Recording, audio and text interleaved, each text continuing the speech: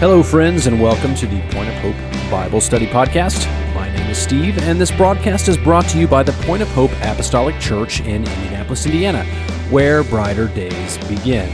Leading our study today is the senior pastor at Point of Hope, Mr. Stephen Gossage. Pastor, welcome. What can you teach us today? Well, thank you. It's good to be back. We are going back into our series, Heroes in Whom We Can Believe. We're in Lesson 9, and we talk about John the Baptist, who was a humble forerunner of Christ. My focus verse/text is found in Matthew chapter 3, verse 11. Jesus said this, "I indeed baptize you with water unto repentance." Rather, this was John saying, I said Jesus. "I indeed baptize you with water unto repentance, but he that cometh after me," he's referencing Jesus, "is mightier than I, whose shoes I am not worthy to bear. He shall baptize you with the Holy Ghost and with fire." And so with this lesson, our focus thought is that John the Baptist displayed humility in every aspect of his life. Jesus even honored John the Baptist as the greatest prophet ever known. So what John the Baptist, what defined him was a lot of things, but the word bears out that he was a humble man. He was anointed quite even from the beginning. He had a miraculous birth. He was declared, he was told by his elderly mother, Elizabeth, that he was going to come by an angel, Gabriel. Sure. Gabriel. And so he was declared by that. He came and even though he was disbelieved by everybody, they didn't even believe that it was going to happen. When they did find out and actually start to believe, they talked to Zacharias, the father, and tried to lead him into a way to where they would name him. And he said, "No, I'm going to go by what I feel his name should be, rather what I was told his name's going to be is John." And he stopped believing. Even before, when he was told that he was coming, he didn't even believe it. Yeah. So John the Baptist, his beginnings were humble, but he had a higher mission. Well, they're family, aren't they? I mean, they're related? Yes, they were cousins, technically. They were, what John the Baptist was to be, though, in the ministry of Jesus was to be the forerunner, sure, the herald, as it were. And so what was happening in Israel at this time, we know that there was 400 silent years, and then all of a sudden, here comes John the Baptist, who came in to reintroduce. They never left the law, right? They never left the law of Moses. But John the Baptist came to bring them back into repentance and to get back into fellowship with God. And so how he did that is that he began to baptize people unto repentance. So he would baptize them, and they would learn. He would teach them this, "Hey, everybody, I'm going to baptize you, and this is a form of repentance by saying, forgive me of all my sin, everything that I've done, and now I'm going to start from this point on, after baptism, to serve Jehovah God again." And that was his mission. But he also knew that Jesus, who was coming down the road, he already knew about him, right? That there was somebody that was coming. While they were identifying John the Baptist as the possible Messiah, he's going, no, that's not me. Yeah. There's one that's coming that's mightier than I. And that's found in our text. So John the Baptist is a fantastic man of God. Oh, yeah. He was, as I said, the forerunner of the Messiah. He did a lot of things. He reunited. He started the process of Israel being reunited back with Jehovah God. He did things that he was a bridger. In other words, we call their generations, certain generation, sure, a bridger generation that brought two different aspects of thought processes here in the American culture and brings it together, and we call them the bridger generation. John the Baptist was a bridger in that he was the bridger between the law of Moses and then the mercy of Christ. He was part of the transition into a new dispensation. Well, I think that was part of what was problematic for him, because he was disruptive. He was a social... Very good. He was turning some things around. Not only is this guy preaching things that the Pharisees and the law, they don't want to hear, but he's like a crazy guy. Absolutely. I mean, he's out in the woods eating locusts and honey, and I mean, he's living it. Absolutely. We can say that he was living a separate life. He was Yes. not influenced by his culture of the day. Did not care even a little. Absolutely. He would be what we call an influencer. Absolutely. Just what you said. So his ministry was effective. And he was effective because he exalted Jesus. He put Jesus in the proper perspective. He knew that he was greater than him. And I think the fact that that spoke to people should tell us where they were. They were hungry for that, even though it seemed radical and it seemed disruptive and socially against what was, I guess, normal at the time. So people are always hungry. They just got to they got to be fed the right way. No, that's perfect. That's a great segue. And what I'm going with is that John the Baptist was that person that was letting them know and being that bridger or influencer or all those different things that change agent, as it were. His mission was to bring people back to what had been kind of disconnected over all those years. And so what took this greatest move took a man that was committed not just on Sundays or Thursdays or whatever his, and of course I'm applicating that to us, our midweek service. This was an all-day 24/7 guy. This is a guy that decided, as you mentioned, went out into the wilderness. For what reason? He went to the wilderness. How he was separated. He separated himself. He ate locusts and wild honey.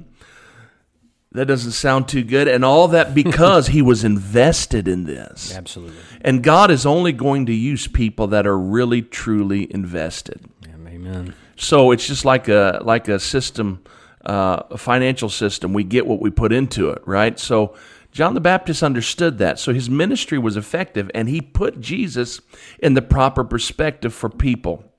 When Jesus was coming, he said, "Behold, the Lamb of God, which does what? Which taketh away the sins of the world." And so he recognized here's what he's about to do. When everybody else thought the Messiah was going to be an earthly king. Mm-hmm. A conqueror, yeah. You got it. So John the Baptist framed him in the proper reference that he was coming to take away the sin of the world. Did he know it was going to be through Calvary? No.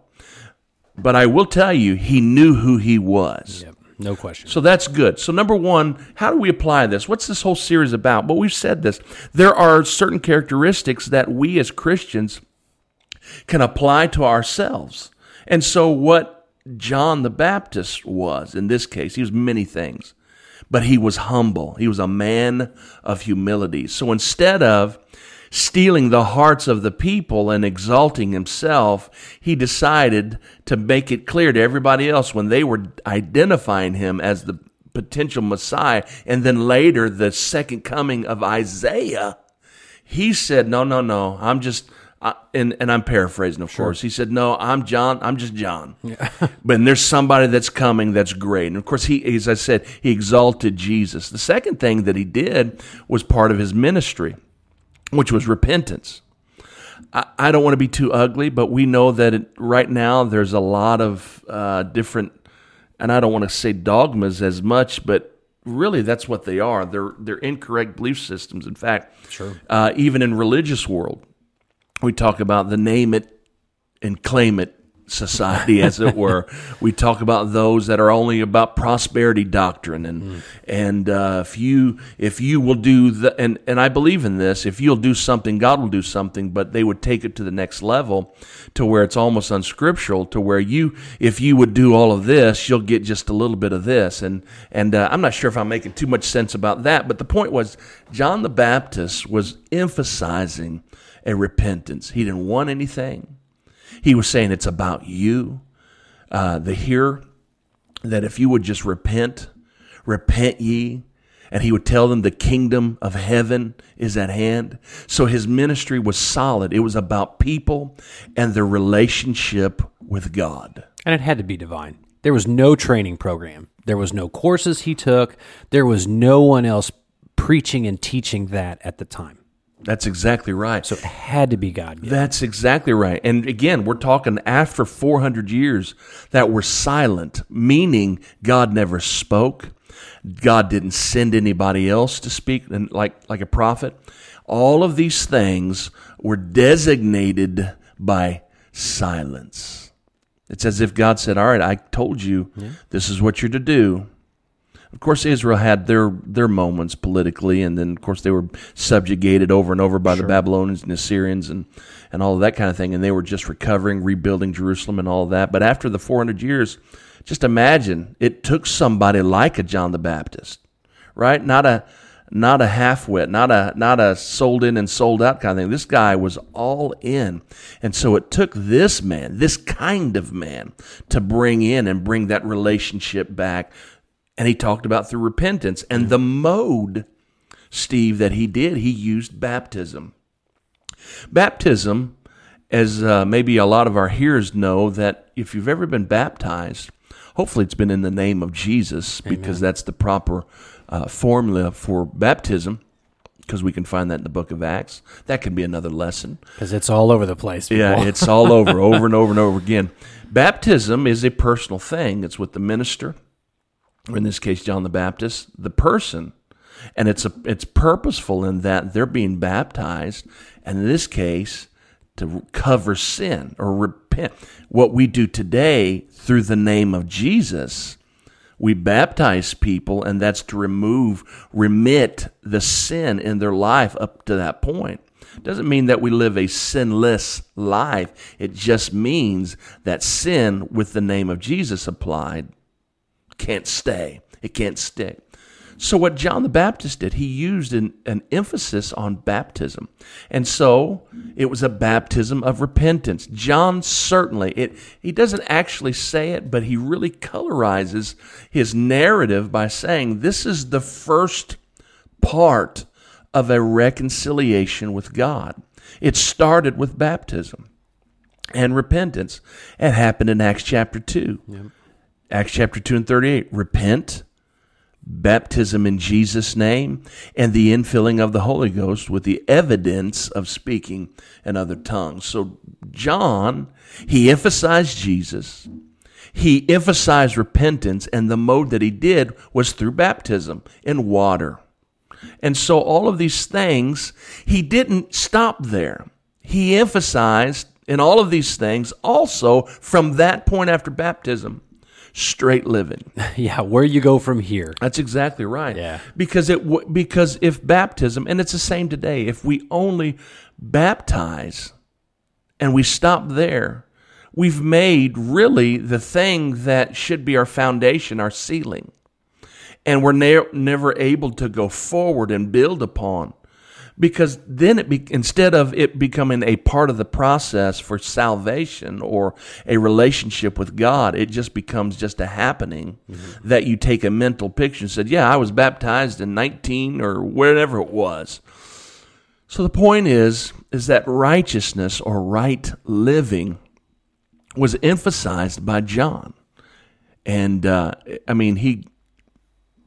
his ministry was powerful. Now, what does this have to do with anything about being humble? Because he did everything what God asked of him.